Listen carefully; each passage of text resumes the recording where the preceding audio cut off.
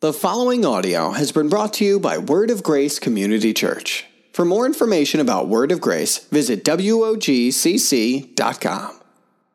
What a great opportunity for all of us who are God's people here to gather together again today, whether you're here in the room or whether you're out in the Commons area or if you're joining us online.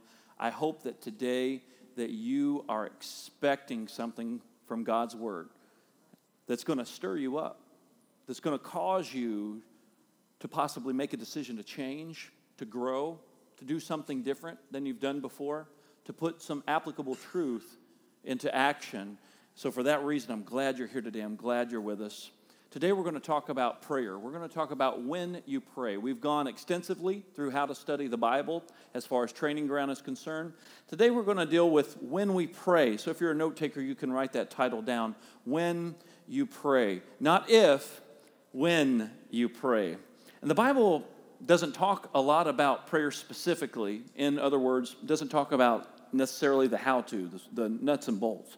As a matter of fact, there's a lot we don't understand about prayer. There's a lot of things that we just don't get when it comes to prayer. Maybe a lot of questions that we all have surrounding this idea of prayer. But we definitely see a lot of people praying. We definitely see people that are crying out to God. We see people that are calling out to Him in the midst of trials and challenges. We see people praying to Him and giving prayers of thanksgiving when things are going great and they're in awe of how amazing God is. We see prayer as a key focal point of the believer, and we see that prayer was a big piece of Jesus' life as well. Jesus taught on prayer very briefly, and that's kind of where we're going to camp out today in a passage that is known as the Lord's Prayer. And if you grew up in church, maybe you grew up hearing the Lord's Prayer or reciting the Lord's Prayer. And we're going to look at that model and a few other things that I hope will help you grow in this area of your faith. So if you have your Bible, go over to Matthew chapter 6. And we're going to look at this in context. So we're going to start over in verse 1. And we're going to see what Jesus was teaching and why Jesus was teaching it. So let's look over at Matthew chapter 6 at verse 1. Jesus says this, "Beware of practicing your righteousness before other people in order to be seen by them, for then you will have no reward from your Father who is in heaven. Thus when you give to the needy, sound no trumpet before you, as the hypocrites do in the synagogues and in the streets, that they may be praised by others. Truly I say to you that they have received their reward.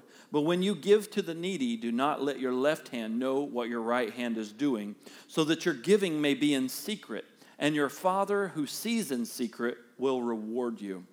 And when you pray, you must not be like the hypocrites, for they love to stand and pray in the synagogues and at the street corners, that they may be seen by others.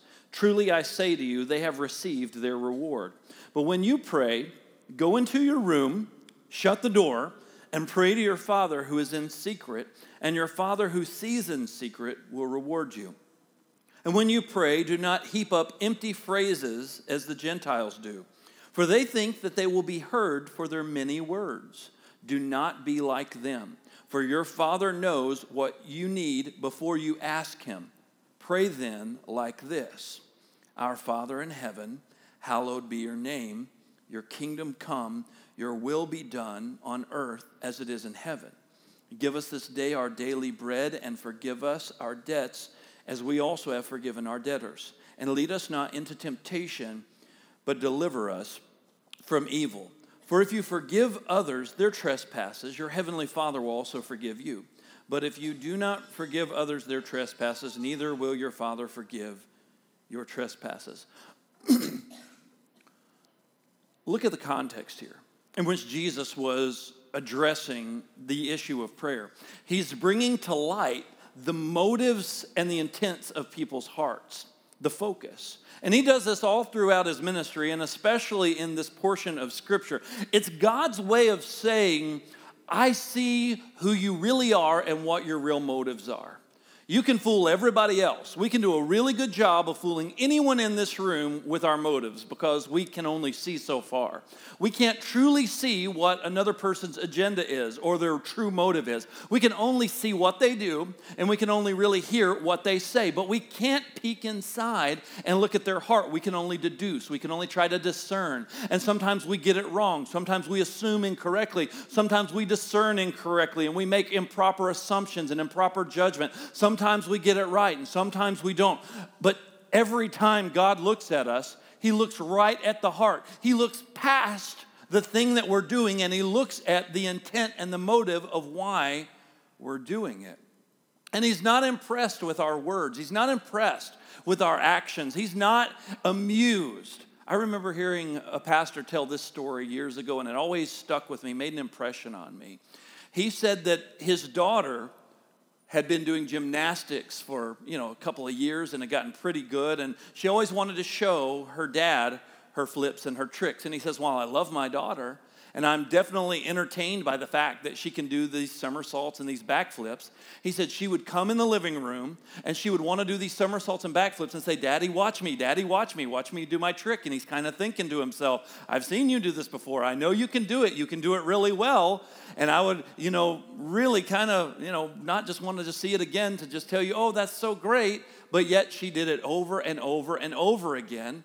And he said, to the point to where I just kept seeing her do this stuff. And he said, at first I was really impressed. He said, second time I was like, okay, you can do that. Third, fourth, fifth time, okay, I get it. You can do this. And she kept saying, Daddy, watch me. Daddy, watch me. Daddy, watch me. And those of you who have had little kids or maybe have little kids, you know exactly what this guy was talking about.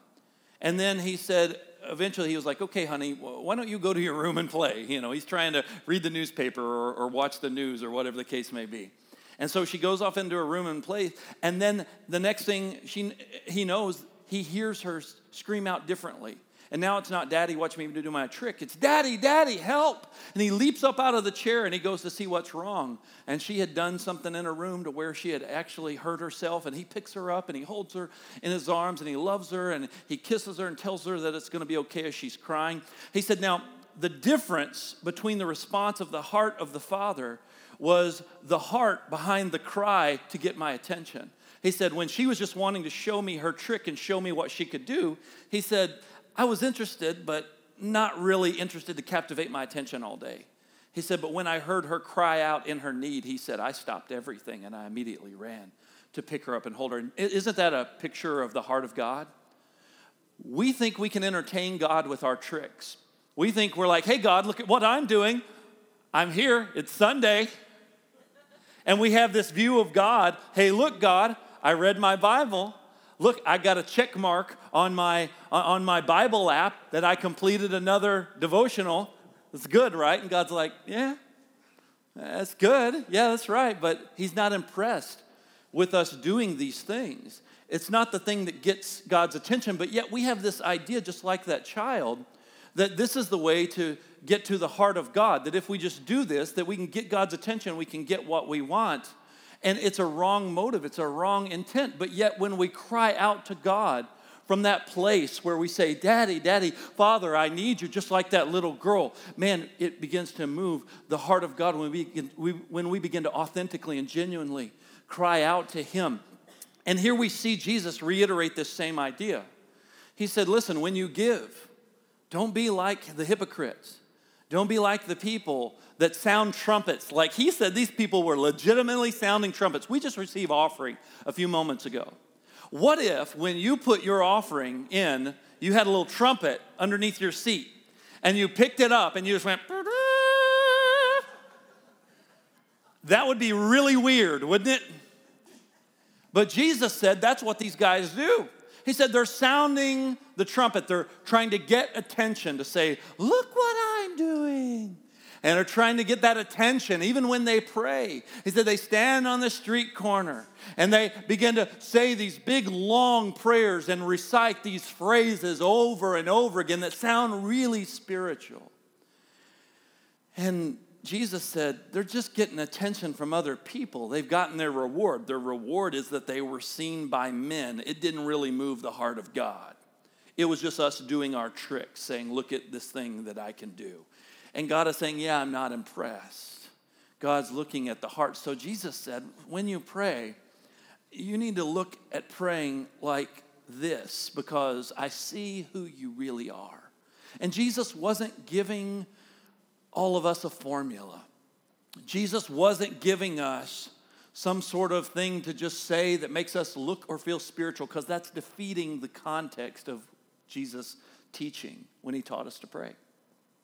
If we think that the Lord's Prayer is just something that we're supposed to just recite and something we're just supposed to say because it's what you do, just because that's what Christian people do and that's what we're supposed to do in church, you're missing the point. And you're actually doing what Jesus was teaching to not do. He's teaching, don't just say these things just to say them. Don't just say these things just because I'm in a Christian environment and I guess it's time to do the Lord's Prayer. Or I guess it's time to receive communion. Or I guess it's time, as David shared earlier, just to sing a song and go through the motions. No, there needs to be something different. There needs to be something genuine, something authentic, something that is moving the heart of God, because he sees. You can't fool him. I don't care how good of an actor you are. I don't care how good you can sing. I don't care what big words you know. Heck, you might be a walking thesaurus. You might be like the dictionary of prayer. You might be like the best at it, okay? And you can come up with all these crazy, college level words that blows everyone else's minds with how you pray. Maybe you've got some Greek you throw in there. You throw in some scripture just to show people that you know scripture too. And it's the same thing that Jesus was saying about the hypocrites. He said they're focused on themselves. They're trying to make themselves look good. They're trying to appear more spiritual. They're trying to exalt themselves above other people and get other people to look at them. And he says, if that's what they're after, if that's their goal, then that's the reward they get when people go, man, that was a good prayer right there. It's one of the weirdest things. Can I just be real with you, okay? As a pastor, it's one of the weirdest compliments you ever get when someone comes up to you and tells you that was a really good prayer. I've been practicing. No. It's not something I rehearse. It's not something as a Christian I practice and try to just improve upon, and I need to get better at my praying skill. No. It's conversational where I'm talking to God. No one's ever come up to me and complimented me on how I talk to my wife or my children. Wow, you're really good at talking to your kids. Man, the way you talk to your kids, I've never seen someone talk to their kids that way. It's fantastic. Good job, buddy. I've never seen anyone talk to their wife that way. That's fantastic. Man, you use English really well when you engage with your wife. And she uses English really well back. Man, high five. Good job. No one's ever complimented me, but people have complimented me on praying. And I think it's weird because I don't look at prayer as a performance. Are you hearing me today? And neither does God. Okay? That may be the best thing you take home from this teaching today, is that God does not look at prayer as a performance, and neither should you. And so Jesus says, this is how you should pray. This is the heart behind praying. This is what we should do. He gave us a really simple model, and he said, pray like this. He said, like this. This is a model. This is an example. I want to teach you how to pray. And I think he wanted us to have the right intent and the right focus. So when you pray, you need to have the correct focus. Let's look at verse 9. Jesus said, pray like this, our Father in heaven, hallowed be your name. Have that right focus. Jesus wanted us to start off praying, being focused on God and how holy that he is, not how great our words are, not how well we wax eloquently, not how well we can oratate scripture and impress other people. No, it's actually supposed to be us focusing on how great God is, not how great we are. So we want to magnify God, and we want to say, God, you are bigger. And I've been even trying to grow in this myself, because so often when we go to pray, we immediately want to jump into our need, right? How many of your prayers start off with like, oh, God? And you're not saying like, oh, God. You're saying like, oh, God, help me. And we immediately go to our need. And Jesus didn't teach us to immediately go after our need. Instead, immediately go after how big God is. That's the first thing we need to do when we are talking to God. Oh God, I approach you today because you're awesome, and I can come before you boldly, Lord, because you are great.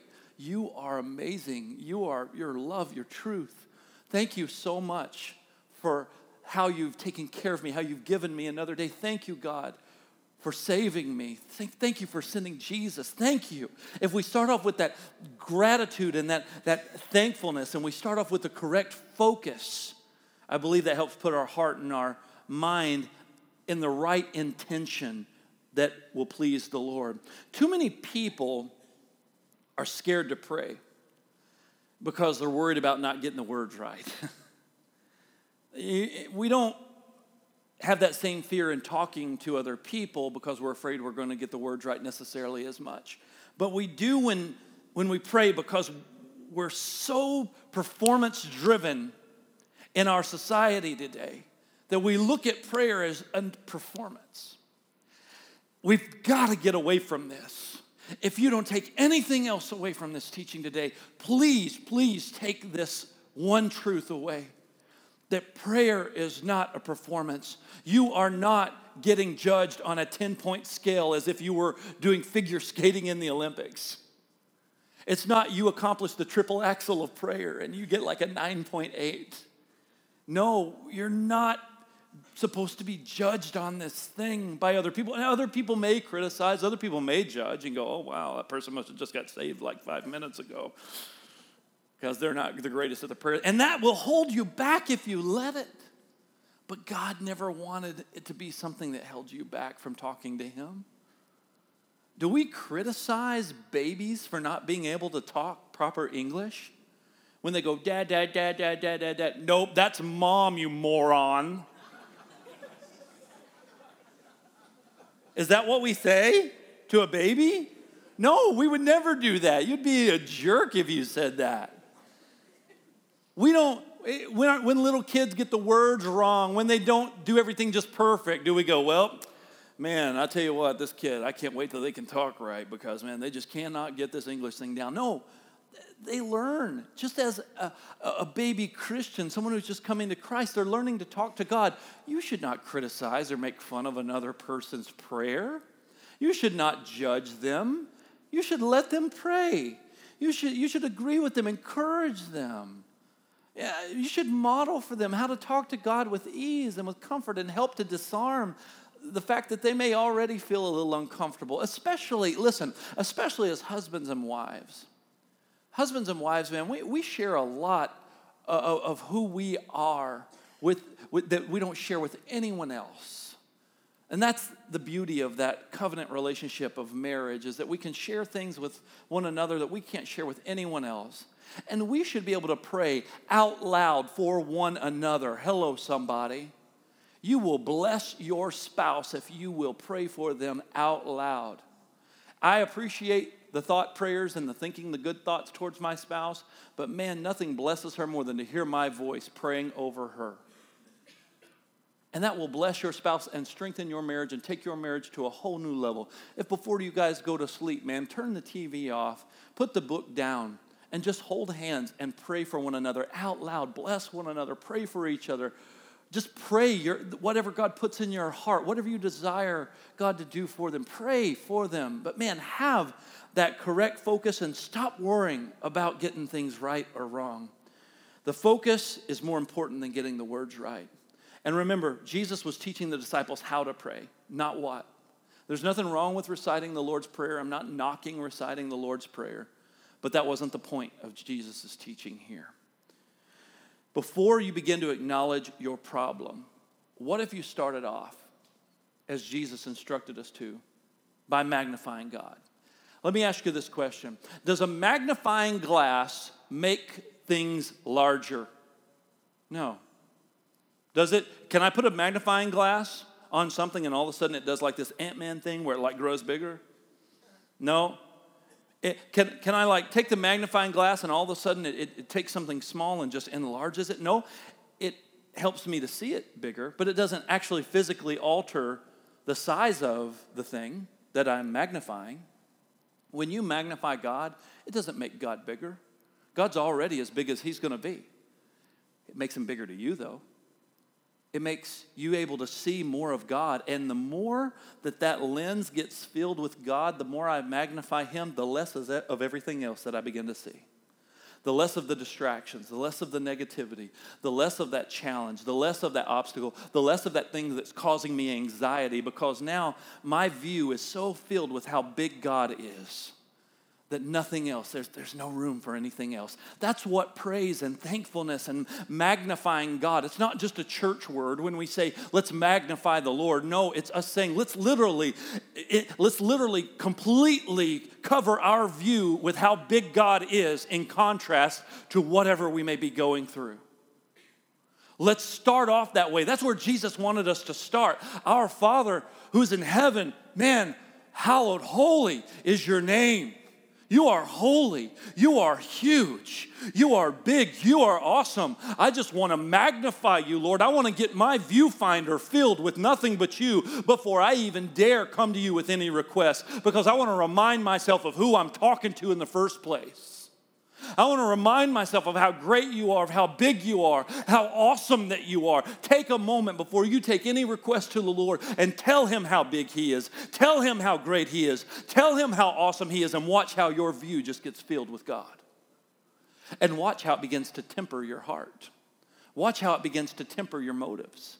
Watch how it begins to kind of chisel away at selfishness. It begins to chisel away at pity for ourselves. It begins to chisel away at all that, because now you're talking about God.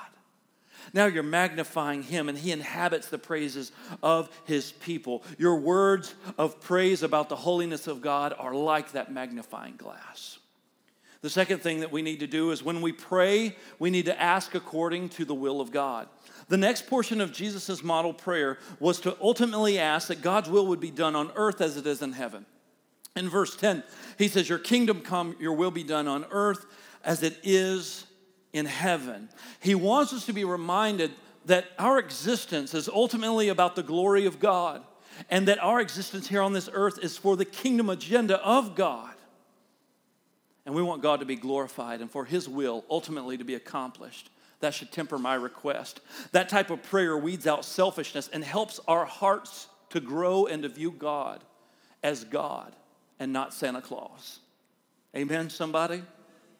1 John 5:14 says, and this is the confidence that we have towards him, that if we ask anything according to his will, that he hears us.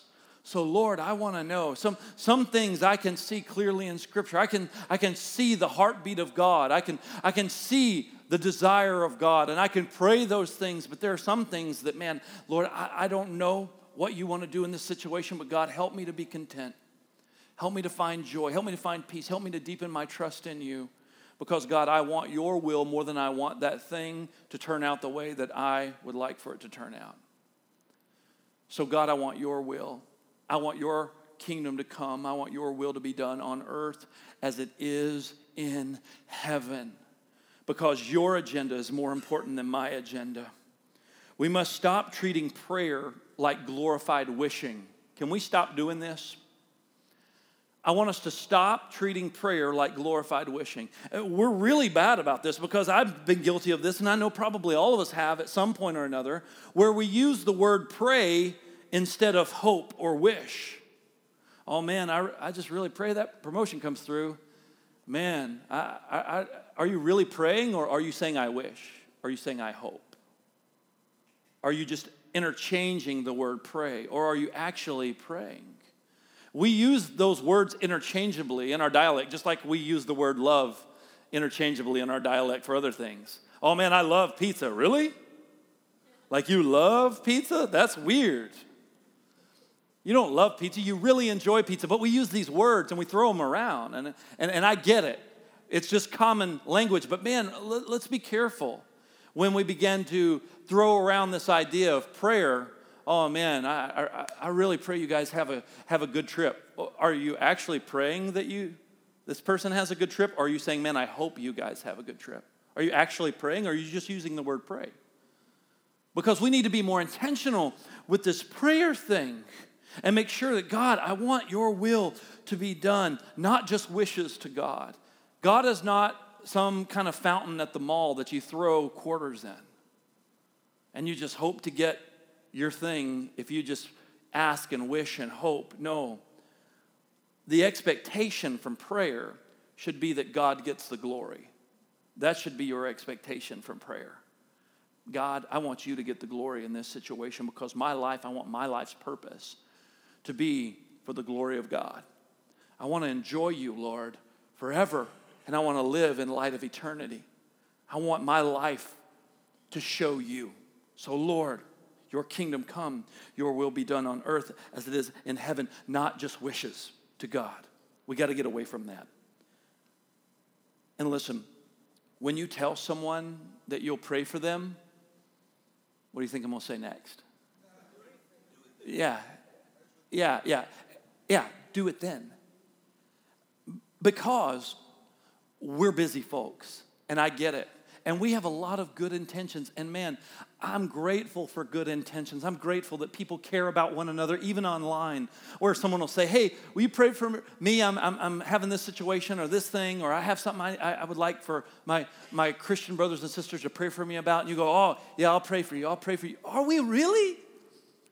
I mean, are we really? Or are we just saying that because that's the Christian response? It's almost like a knee-jerk, a reflex, you know? Someone has something going on. Oh, I'll pray for you. I'm a Christian. But did you really? Did you actually stop, take time and pray for them?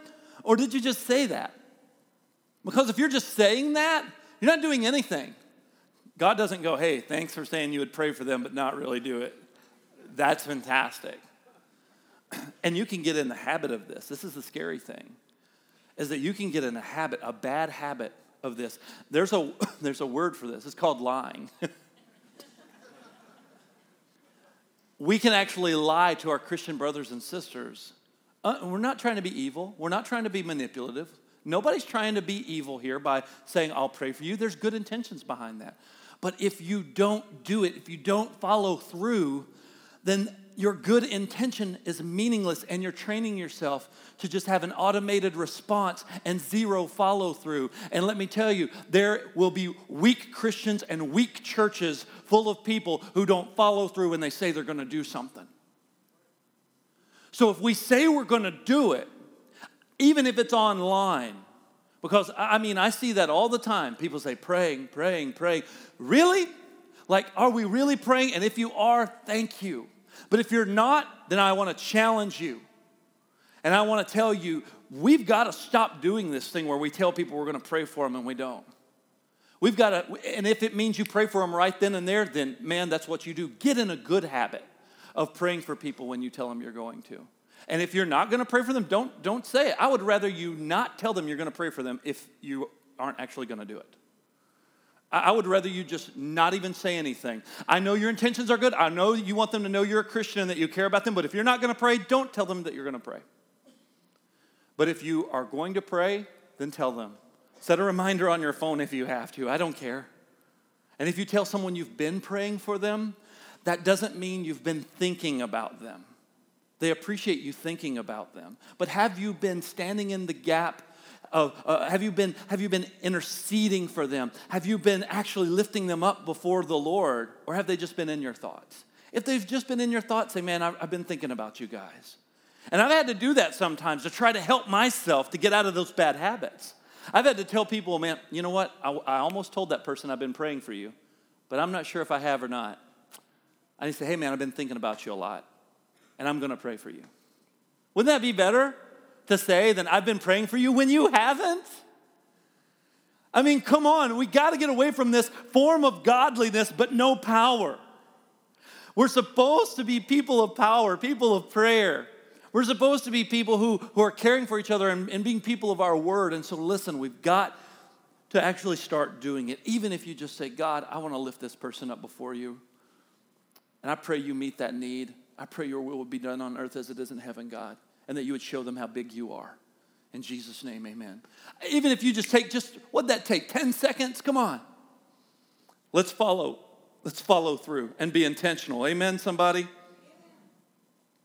The next thing that Jesus told us to do is that when you pray, acknowledge God's provision and acknowledge your need. Because he says here in verse 11 to give us this day our daily bread. We recognize that he is the provider. We're asking him to give us sustenance. We're asking him and recognizing that he is the source, that he's the provider. You see what's happening here? We haven't even asked God for anything yet. Isn't this crazy? As you look at this model prayer that Jesus gave us, we haven't said, hey, God, by the way, I need you to do this yet.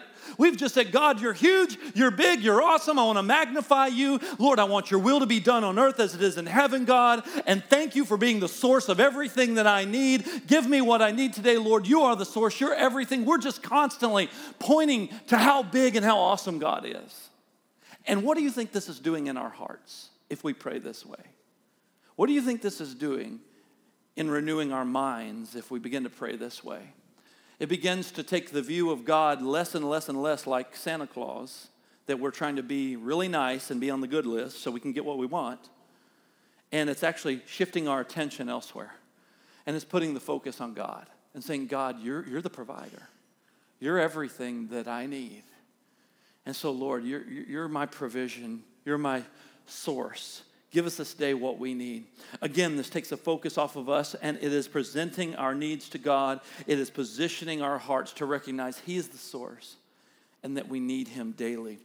In verse 12, Jesus said, and forgive us our debts as we also have forgiven our debtors. Oh man, this is a powerful, powerful, powerful portion of this prayer.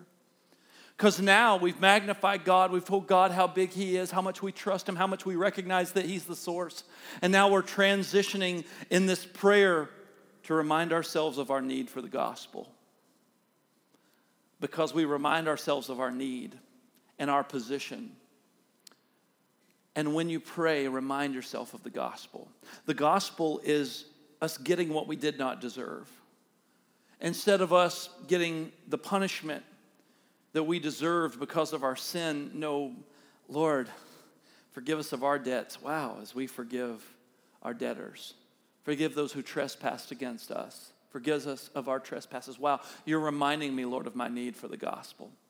My need that I can't forgive in the sense of I can't find forgiveness by my own attributes, by my own good deeds, by my own good works. I can't operate under a karma-based system that tries to outdo the bad that I've done to produce some sort of good result. That's not the way this works. No, it's just straight up forgiveness. So Lord, forgive me of my debts. And I realize, God, the things that I could never repay you for what you've done, Lord. So forgive me of my debts as I forgive those who owe me. Those who I feel that they violated me and they owe me something. Those that I want retribution for the hurt and the pain that they've caused me. Lord, help me to forgive them because I recognize I need forgiveness too. Doesn't that put us in such a state of humility? To recognize that those that owe us are in the same boat as us? That we both need forgiveness? And that we need forgiveness from God, and then those people need forgiveness from us because we need to give that what we've received? Isn't that a powerful truth? That when we recognize that as a part of our praying to God, that we acknowledge our need for the gospel, that it begins to shape the way that we view ourselves and the way we view God? It's us saying, Lord, when we pray, we want to be reminded of the gospel. Ask God to show you, is there anything, Lord, I need to specifically bring to you to repent of? Is there anyone that I need to release and grant clemency to as well? Is there someone that I need to forgive? Is there something, Lord? Because I don't want to approach you and ask you for something that I'm not willing to give to someone else. Hello, somebody. How selfish of me would it be to ask God to do something for me and give me something that I wouldn't be willing to do for another? I'm asking God to treat me like I'm special. I don't want you to do it for them. No, I want them to pay. But I don't want to pay. So can you make me not pay and make them pay me back? But I want you to forgive me. No, it doesn't work that way. This puts us all on the same playing field. It doesn't matter what your background is. It doesn't matter how rough of an upbringing you have. It doesn't matter how many numbers are in your paycheck. It doesn't matter how much you have, how much you don't have. It doesn't matter. We're supposed to Say, Lord, forgive us and let us recognize our need for the gospel as we recognize our ability to live out the gospel by giving other people that same type of forgiveness. Christ followers, I'm going to make friends saying this. Christ followers should be the quickest to forgive other people and to give grace to other people. If we have the love of God in us truly, we can't help ourselves. We can't help ourselves but to forgive quickly. Listen to me, if we really have the love of God on the inside of us, we should not be able to help ourselves. Because if we have that Spirit of God living on the inside of us, that love of God on the inside of us, it should be a part of who we are. It should not be something we do. It should just be a part of who we are. Have you ever met someone that's like crazy generous? I mean, like they're just really open-handed with the way that they live. I mean, really generous. There was a guy in our church in Oklahoma, and this guy, he owned a few hotels and had done really well in life, came from nothing, and risked everything and built this hotel and ended up doing really well for himself. Now he owns a whole chain of hotels. This guy was one of our board members in our church, and this guy understood the position that he had been placed in. And this guy was always generous. He would always give my wife and I, when I was a youth pastor there, he would give me almost every Sunday what we would call a holy handshake. You know what a holy handshake is? It's where someone shakes your hand and you go, there's something weird in there. And it was like $50 or $100 or something.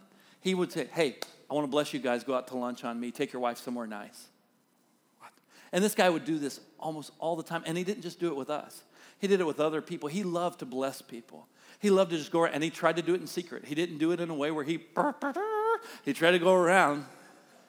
And he tried to be as discreet as possible. Last year, my wife and I and our family went on vacation, and when we went on vacation, we went to a bunch of different amusement parks and stuff, all in Texas, and then up to St. Louis, and then up to Chicago, back home, and we hit them all. It was a lot of fun. It was a great family vacation. But since we were in that Texas, Oklahoma area, we thought we would spend that Sunday last year going to that old church. We hadn't been to that church in 10, 11 years. And we decided to go see some of our old friends at that church where we spent 4 years of our lives and where our son was born in that town, and a lot of great friends there. And that guy was still in that church. And what do you think he did? He said, hey, good to see you. He comes up, shakes my hand. Same thing he used to do. He hadn't changed. I love that type of generosity, but you know what he's doing? He understands what he's been given, and he feels like this is part of what he's supposed to do. He felt a call to bless young couples, to just give them just a little, I love you, I'm thinking about you, God bless you. And he had the ability to do it, and he took that seriously, and he just lived open-handedly. Anytime there was a need, this guy would just take care of those things as much as he could because he had such a big heart. There was no question with him because he understood that. He understood what he had been given. You and I have been given so much more than money could ever buy. Amen? We have been given forgiveness from God. We have been given reconciliation to where we were out of right standing. We were out of right relationship with a holy and perfect God, our Creator. We were out of relationship with Him. But because of Jesus, we have now been brought back into right relationship with God. If we've been given that much, who are we to try to hold on to it for ourselves and not give that away to other people? Who are we? Who do we think we are to be able to decide who gets forgiveness and who doesn't? Who gets love and who doesn't? Oh, you get forgiveness, but you stinker. You did me wrong, and you're going to pay. No, that's not the way it works. And so listen, if we are really Christ followers, we should be the quickest to forgive. We should be the quickest to look to try to bring reconciliation because it should be a part of who we are. Just like that guy in Oklahoma, it was a part of who he was. He was the quickest to want to meet a need or to bless somebody. And he did it without even thinking. And you begin to go, wow, this is who this guy is. And he's so generous. And 10, 12 years later, still the same guy. Shouldn't that be the mark of us as Christians with the way we love other people? I think that it should. Because if we have the love of God, we shouldn't be able to help ourselves. And then Jesus said, when we pray, he said, lead us not into temptation, but deliver us from evil. Give us discernment. When you pray, ask for a greater awareness of the Holy Spirit in you. The Holy Spirit helps us to grow in discernment, to distinguish good from evil, and also things, people, and situations that we need to be aware of. Hebrews 5:14 says, "But solid food is for the mature, for those who have their powers of discernment trained by constant practice to distinguish good from evil." And delivering us from evil isn't always avoiding evil, but rather being able to discern things that may be traps or snares. When I pray, I ask God to give me wisdom, how to use my time. I try to pray this way daily because, man, there are traps and snares of misusing your time. Are there not? I mean, if we're not surrounded by distractions, how to use our time, my goodness. Everywhere we look, there's an opportunity to be distracted. So I say, when I start off my day, God, help me to use my time wisely. Give me wisdom. You said in your word that if any man lacks wisdom, let him ask. So, Lord, I don't want to be tempted. I don't want to be ensnared by this thing that could distract me. So, God, help me to be focused. Help me to stay on point to accomplish the things you want me to accomplish this day. Help me to stay focused and be on point with those things, Lord. I pray that daily. I don't want my time to be squandered away in selfishness or bad stewardship or even simple things and things that maybe we wouldn't consider evil, but they can be snares that lead into evil. We need to be careful of those. Things that would keep us away from being productive with our families or our purpose that God's created us to live. Now, you'll notice that I didn't include the doxology in this prayer because my English Standard Version does not have the doxology in Matthew chapter 6 at the end of verse 13. Some translators have it and other translations do not. So I had to do a little digging, and in the earliest manuscripts, it wasn't present, but scholars say that it would have been very uncharacteristic of Jesus or any Jew to not have ended the prayer with the doxology. That way, the doxology is worded at the end of Jesus' prayer. If you don't have that in your Bible translation, it's simply a common Jewish end to a prayer. Jesus may have said it. He may have not said it, but it was a common thing during that period, and there isn't anything wrong with the doxology. So don't think you have to throw away your Bible if it doesn't have it or does have it, where it says, "For thine is the kingdom and the power and the glory forever, amen." And it's a great line in that song, "For thine is the kingdom." The important thing to know here that I wanted to let you know is that it just wasn't in the original manuscript. From the earliest manuscripts that they have, but they did find some manuscripts that had it later on. So it's really one of those things that we don't need to split hairs over. The most important thing with this message is when you pray. And that's the thing that I hope I've gotten across today. So in other words, pray. When you pray. I would encourage you to pray out loud. Pray with your spouse out loud. We got to get over this intimidation thing that the enemy has kept us bound with about praying out loud. I do believe that God does hear the intents of our hearts and our thoughts when we cannot pray out loud. And I do believe God hears those things. But there is something physiological that happens when you speak. Those of you who have gone through the trek, you will have learned that your brain, when they have tested people, your brain does not respond or light up to your thoughts. But your brain does respond to your voice. When you speak, your brain will light up all over the place because there is something significant and powerful about you hearing your voice or hearing other people's voice. Thoughts are great, and I don't think there's anything wrong with those, but I would encourage you and challenge you to grow by taking that next step. Maybe this is your challenge today, to take that next step and pray out loud to where you can hear it. It doesn't mean God can hear you better, because God knows the thoughts and intents of your heart. He knows. But I want to challenge you that it will help you grow and be strengthened as a Christian. I promise you, it will strengthen you if you pray out loud. So I want to encourage you to do that. I just want you to grow and invest in knowing the Bible more so you can pray more in line with the will of God. So you can know the things that please God. So invest. That's why we did a whole thing about how to study your Bible. I taught that last week, and Bob Utley taught that 5 other times, and it's all online. Learn how to study the Bible. Learn how to study Scripture. Get into the Scripture so you can begin to see the heartbeat of God. So you can begin to ascertain what the heart of God is in various situations, to be able to see what it is that motivates and moves the heart and the hand of God. And so we can begin to pray that way, that his kingdom come, that his will be done. And so we need to know the will of God.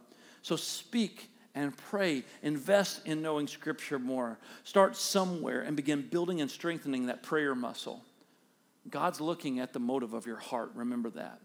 If we go back to the original intent of what Jesus was saying in Matthew 6, he's saying that the heart matters, the intent matters. We're not in a contest to try to outpray one another. We're talking to God. So here's what I want us to do. Can we just take a few moments as we end here and just talk to God? Can we just take a few moments and put this message into practice? And I hope you do this daily. I want you to start and end your day with prayer. Pray throughout the day when needed, or when you simply want to talk to God. I hope these practices will help you to grow and guide you as you develop that prayer relationship with God. So I want us to just take a few moments. Let's just bow our heads all over this room. And I want us to just talk to the Lord. And I appreciate when we pray and you listen to me. And I think that's great. And you can agree with me when I pray out loud. Thank you for that. But that's not what I want us to do here. I want us to take a step out in faith. And let's just talk to the Lord this morning and put this thing into practice. Not just be a hearer of the word, but let's be a doer of that word today. So, Father, we just come before you, and we want to magnify you. We want to lift you up today, Father. Help us to see how big you are. Help us to see how great you are. Help us to see how awesome that you are. Open our eyes, Father, the eyes of our understanding. Help us see how truly magnificent that you are, how you are bigger than anyone or anything else, God. How all of the challenges and how all of the frustrations that may come in life, Lord, they don't compare to how awesome and big you are. Lord, we pray today, God, that your will would be accomplished, Lord, here on earth in our lives as it is in heaven. Everything, God, that you have set out for us to do this day. I pray that you would help us to do those things, God. You would help us, Father, to be good stewards of the blessings that you've given us, because we recognize you are our source. You have given us, Lord, everything that we need. And we ask you, Lord, to continually remind us that you are our provider, that you are the one who takes care of us, Lord. We want to acknowledge that before you today. And God, if there's anything in us that we need to repent of, show us, God. Show us the things we need to repent of, and help us, Lord, to not only ask for forgiveness from you, but show us if there are things in our lives that we're holding against other people so we can extend that grace and that forgiveness to them and live out the gospel. Lord, help us to be wise stewards of what you've given us, and lead us not into evil or any temptation, God, that may come our way and try to get us off course, but help us to stay focused, God, in giving you glory and living for you. We want to honor you, Father, with our lives. We want to honor you with our prayers. And so, Lord, help us to be people of prayer. Help us to prioritize prayer today. Help us to be people who grow in praying. Help us to be people, Father, who are living this thing out, who don't just say amen at the right time and sing the song at the right time and do all the things that we think we need to do to mark all the boxes, but, Lord, to genuinely and truly, Father, talk to you. I pray that you would challenge people, Lord, to step up and talk to you, to pray out loud, to make themselves uncomfortable, to do something more. And I pray, Father, that you would just do this in our hearts today. Let today be a turning point of growth in each person's life, even those who are comfortable with praying. I pray, Lord, they would even be stretched today. Stretch us all, Lord, regardless of how comfortable we may be in our prayer life. Challenge us to get closer, Lord. Challenge us, Father, to go deeper. Challenge us, Lord, to lift other people up before you and to stand in the gap and to be people of our word, who, if we say we're going to pray for people, that we do, and forgive us when we've blown it and when we haven't. Forgive us, God. Lord, we acknowledge that today, and we just say, Lord, we trust that you forgive us when, Lord, we ask, and we know that you have given us another opportunity to recognize, Lord, when we are making a commitment to follow through with that. I pray you help us all grow. In Jesus' name, amen. Thanks for listening to this sermon from Word of Grace. For more sermons or any other information, visit WOGCC.com.